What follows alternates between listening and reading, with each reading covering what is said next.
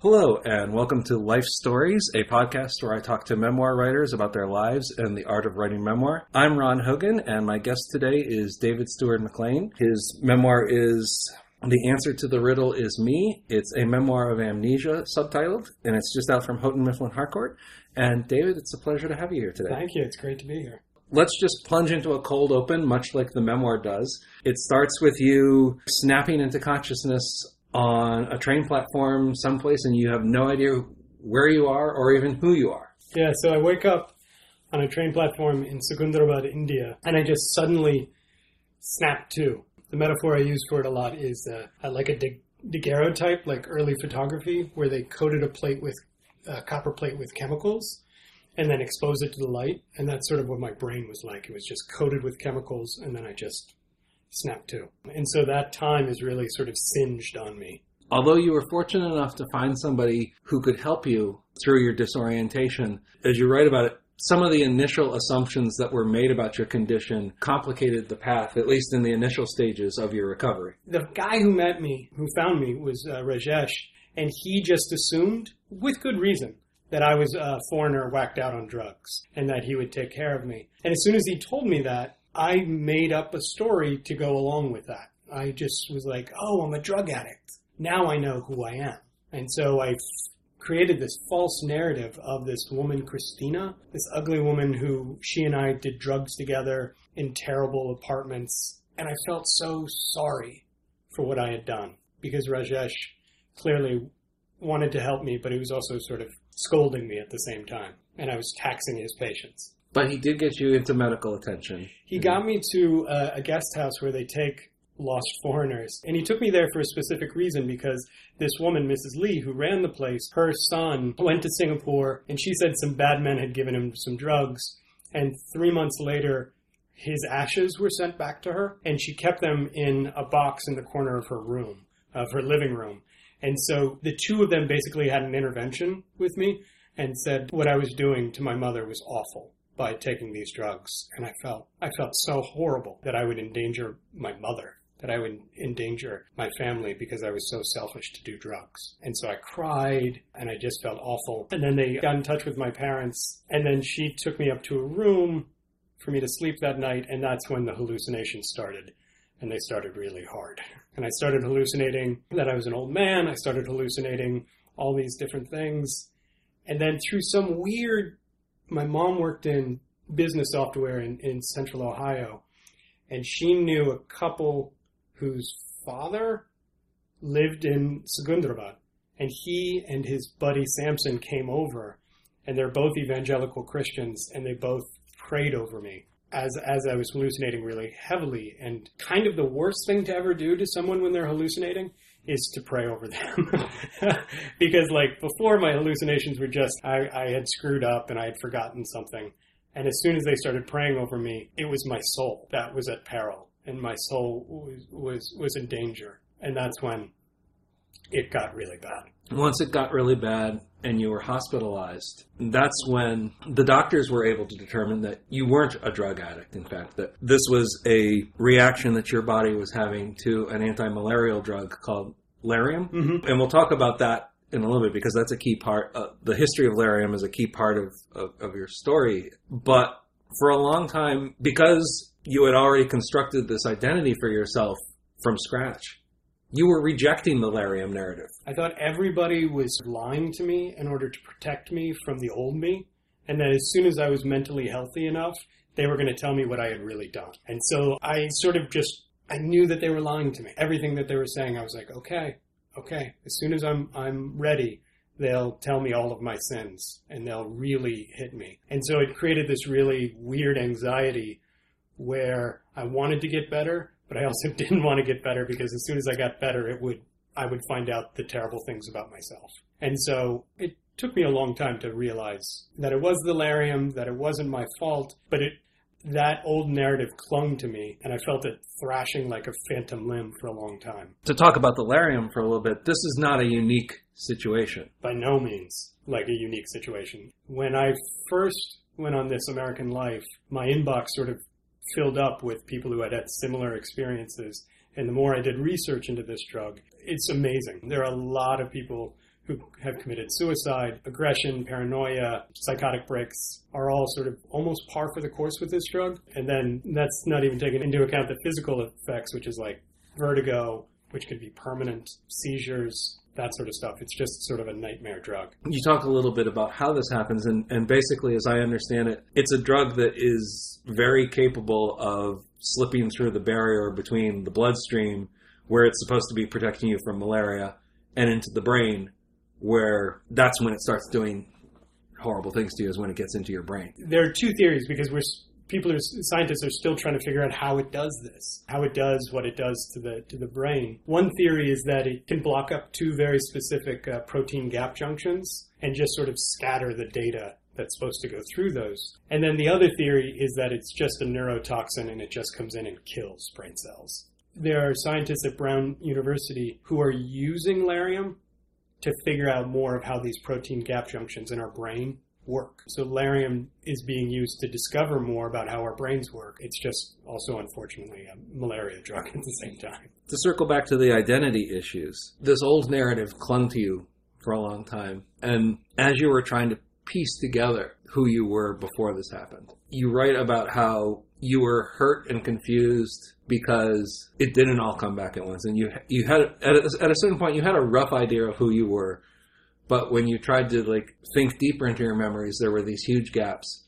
And you took that as evidence of oh my God, I'm still completely screwed up. And it took you a while before you realized that that's kind of how memory actually works for all of us. Yeah. At this point, it's one of those things that it almost becomes an existential question, which is how do I know what I don't know? And so people will say well, do you have all your memory back? And I'm like, I have no idea. I have a pretty good sense of who I am now. I still have people who I bump into who I can't place, who are before that time. But I'm not sure if that would be normal anyway. I've spent time in my hometown talking to people for an hour and not know who they are. But I'm not sure if that would be true usually. So it's the Lariam has sort of left this constant anxiety in me where I'm not sure who I am or who I'll be in the next moment. Part of the turmoil as you were going through this, it sounds like when you were reaching out to people and saying, look, I've had this incident, I've lost my memory, I've got most of it back. And you told them you had most of it back, even though you didn't. Part of the impediment towards recovery is that because of who you were before this, nobody took you seriously. Right. I was a person who had a penchant for saying absurd things. And this is so absurd. And for it to happen to a person who enjoyed absurdity seems too perfect in some ways. And so it was hard. It was really hard to convince people that it had really happened. And also since I was so desperately seeking out who I was, when people would say that stuff, I would go with it. I would be like, yeah, just like me. And so it was really difficult to come to terms that it actually happened and that it hurt as much as it did. I don't know if you've ever seen that Harrison Ford film regarding Henry. Yeah. Yeah. Yeah, the Mike Nichols. Mm-hmm. Yeah. And that idea that certainly it wasn't as stark as that, but there's a point where your own mother tells you, yeah, you were a jackass. Yeah. Yeah, that's my mom. But it's sort of I was very glib as a person. I was very protected and I was very glib. And one of the things was I had to learn how to work around that. And it also gave me the opportunity to give that up, that I didn't need to do that anymore. The idea that you were sort of reconstructing your identity, as painful a process as that was, and I mean, you write a lot about, for example, you had a relationship with a woman, and after things went wrong, you just were like, I cannot deal with this right now. I can't be the person you need, and you just cut her off. Yeah, it was awful, but it was also I walked into a life that had emotional debts and financial debts.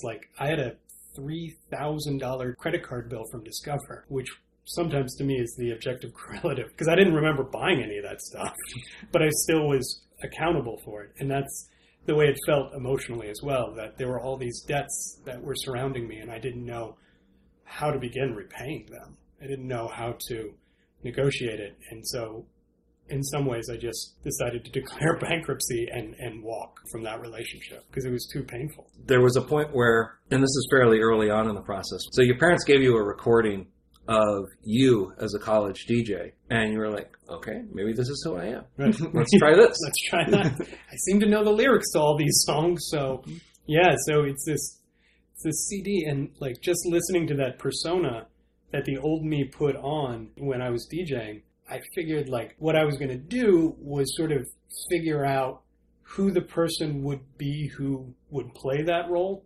And that's sort of how I reconstructed that bit. And so what this story was for a really long time was like a funny anecdote, like a William Powell romp through craziness. And it took me a really long time to realize that like cleverness, funniness, anecdote was actually hurting my ability to function as a human. That this desire to just go for the punchline and escape was hurting me as a human and hurting me as a writer. And so I had to learn how to strip that away. And so let's talk a little bit about the point at which this stops becoming a wacky anecdote from your past and starts becoming the foundation of a memoir. I was getting my PhD at the University of Houston in fiction, and I kept writing these stories where people had lost time, either through bad relationships or through jail or through what have you. And I realized, and they were hollow. They were hollow stories. I finally realized that I had to write the thing that I was avoiding writing because it was cropping up in everything I was writing, but I wasn't looking at it directly. I kept skittering it away. I had to like force myself to write past all the jokes and write past the need to be hugged after every sentence and patted on the head. I had to say, I had to write this so that it was painful again. Every cell in my body was screaming against that, but it was the only way to actually write this, because otherwise I'd be doing a disservice to the experience. And so I had to take this experience seriously enough again. So writing a memoir under the best of circumstances is a difficult process in trying to sort through the memories, to grapple with whether you think you've got them as accurately as possible and as emotionally honest as possible. How much harder is it then when you're dealing with a period of your life where, particularly at the beginning, where you were constantly snapping in and out of consciousness, let alone like trying to figure out what was real and what was imagined? It was hard. I wrote the first 50 pages of this book 9 times because I couldn't get the tone right, because I kept shifting into present tense narration, present tense from where I was sitting at the computer and being able to comment on stuff. And finally I realized I had to strip all that scaffolding of knowing, and I had to rewrite it as if I didn't know and engage again to that place where I didn't know what was going on and write it as the experience rather than as it was experienced. So I had to rewrite it. You know, Joanne Beard's essay, The Fourth State of Matter, was really important to me as a tuning fork, because that essay is so remarkably good at doing that, at getting at the disruption of a life and the way that feels in a life. And that's how I finally was able to get to this place to write this book. Since you write about how even when you're not directly confronting the trauma, your body was still having flashbacks, certainly on the first year anniversary and for some time afterwards, how much does that intensify once you start directly confronting the trauma? Yeah, Octobers aren't very good for me because I do. It's like my body has a clock. It recognizes an anniversary even if I don't. Like my body is smarter than me. We're just together through this. But yeah, my body will remember, and then I'll start to have panic attacks again and depression again. And it's weird. It's not fun. I think for a long time when I was smoking and drinking a lot, I could control my mood through those two chemicals. And when I had panic attacks, smoking is great for people with panic attacks because what you get to do is you have a socially acceptable way to leave the room and go stand outside by yourself and breathe for a while and then reinsert when you want to, which is exactly what you want in a panic attack. You want to leave, stand, collect, and come back. And nicotine was great in letting me do that. And alcohol was great to deal with the insomnia. I could just drink myself to sleep. That's great if you don't want to ever deal with that trauma. You just want to maintain, which is what I did for a long time. In the memoir, you discuss some of the bad therapy that you got.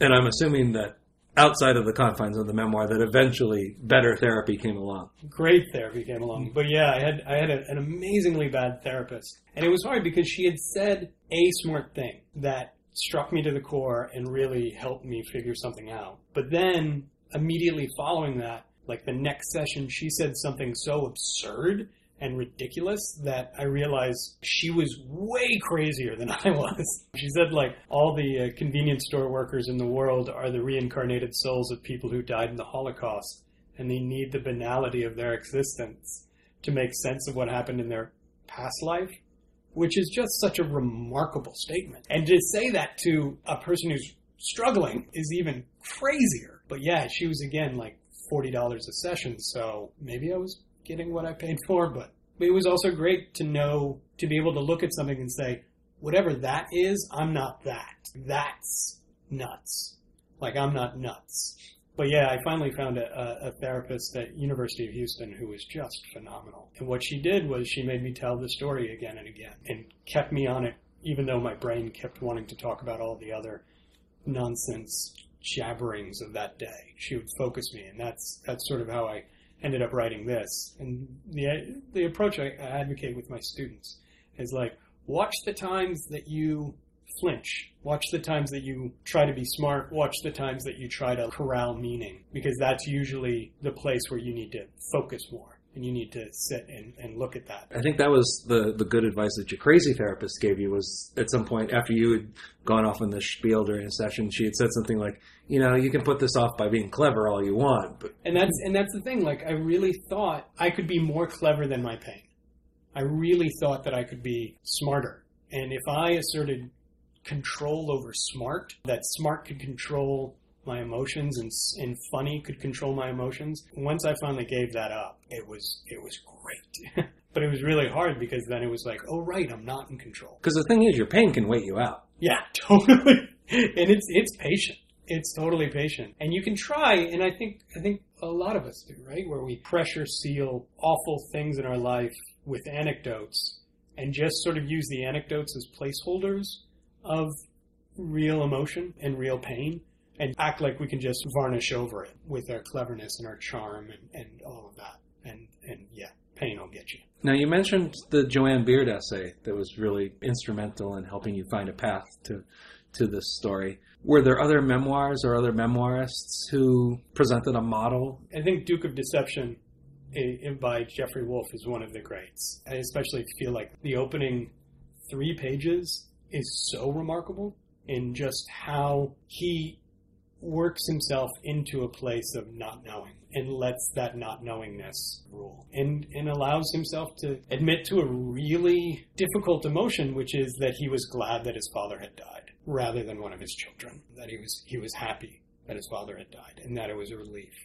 And that's a hard thing that turns a lot of people off, that people are like, oh, this is a bad person, I don't want to read a bad person's memoir. But it's like, no, that's actually exactly where you need to be. So him and Vivian Gornick is just the torchbearer. It just feels like she says so many smart things about how we write. And Duras is the lover. I can talk about that forever because it's just such an amazing way to fracture a narrative so that you can feel the lifetime of a person thinking about this event and all the different ways this person has thought of this event. You can feel in the subtext, you can feel the weight of that brain aging throughout its life. And it's just so beautifully done. Those are my highlights. And then anything James Baldwin writes, I feel like, does that as well. Now, you've had a decade to rebuild your identity and to rebuild your relationships with the people who knew you beforehand. How do you feel about where you are now, 10, I guess closer to 12 years later? Yeah. I love my life now. Like, it's really great. My wife is phenomenal and just like a person who's not going to just sort of let me be funny. Not that she doesn't laugh. She's one of the funniest people I know. But she also keeps me grounded. Because when I get defensive, when I get cornered, I get glib and I get loud and I get garrulous. And that's sort of not an interesting way to live for me. And so it's been wonderful since. But going through this writing process, it definitely was difficult on our relationship because I spent 2 weeks reading the suicide notes that the CDC has of people who committed suicide on this drug. And so that's difficult as a day job. Would you say that in any way the writing of this memoir and the getting all this down, is that in any way an anchor of New David? What's really great I found in this book is that when I talk to people about the book, the conversation becomes not a conversation about amnesia or its pop culture references throughout everything, but instead how you deal with trauma and how people who have had real trauma in their lives put their lives together while still honoring that trauma, while still incorporating that trauma into their life, because it's an open wound. At any moment, it's just walking around with an open wound. There's no cauterizing it. It's just sort of learning how to live differently with it. And being angry with it is something I do a lot, but it's also just learning that some days this is going to hurt more than other days. For you, there's being angry with it on a personal level. And as you had just mentioned before, as part of the research, when you were reading the suicide notes that the CDC has collected of people who have been affected as you were by Lariam, there's also being angry with this on the level of how the hell is this thing out there being allowed to do these things to so many people? It's one of the ways I've started thinking about that is that malaria is something that's been around for 500,000 years, and it's affected our genetic record. It's this incredible parasite. Whenever there's a drug that promises to protect people from it, it's like landing on the moon. It's like climbing Everest. Like, finally, we have this drug. And so there is part of me that gives some slack to the CDC and the FDA and Walter Reed and LaRoche because they thought they had beaten malaria. The side effects they were getting, no one expected. And they were so off the chart in terms of what they were expecting that it was easy to dismiss them because people in their 20s, when they're traveling, of course they're going to be confused. Of course they're going to be stressed. Of course they're going to be a little paranoid. When the body toll started mounting, that's when I feel like someone should have noticed. Someone should have paid attention and taken this seriously. And people didn't for a really long time. For you and your life as you're dealing with this, you've got the memoir out now, and you mentioned that you were writing this while you were working on a PhD in fiction. People who read the story will know that you were in India to begin with, working on research for fiction. Is fiction next for you? Fiction's always like one of my great loves, and I love fiction so much. But it's difficult for me to write fiction in some ways because there's an architecture in fiction, like structure comes first for me in fiction, whereas telling the story comes first for me in my nonfiction, and structure comes later. And I feel like that's a really hard way to write yourself into the story if you're thinking of architecture first. Like, I love Alice Munro and Tony Nelson, the way these intricately built stories. I just don't think, I don't know. I don't know. Like, I still write fiction every once in a while, but it's not nearly as successful to me as art. But I also just figured out that that's just not where my strengths are. Well, the story that we do have now, the memoir, is very successful, I think, and I think people will get a lot out of it when they read it. It's called The Answer to the Riddle Is Me. I've been talking with the author, David Stewart McLean. I'm Ron Hogan, and you've been listening to Life Stories. If you're subscribed to us through iTunes, thank you for that. And if you're not subscribed, it's very easy to do. And when you're there, please consider rating and reviewing the podcast and making it a little bit easier for others to find it as well. I hope you'll join us for another episode again soon, and take care.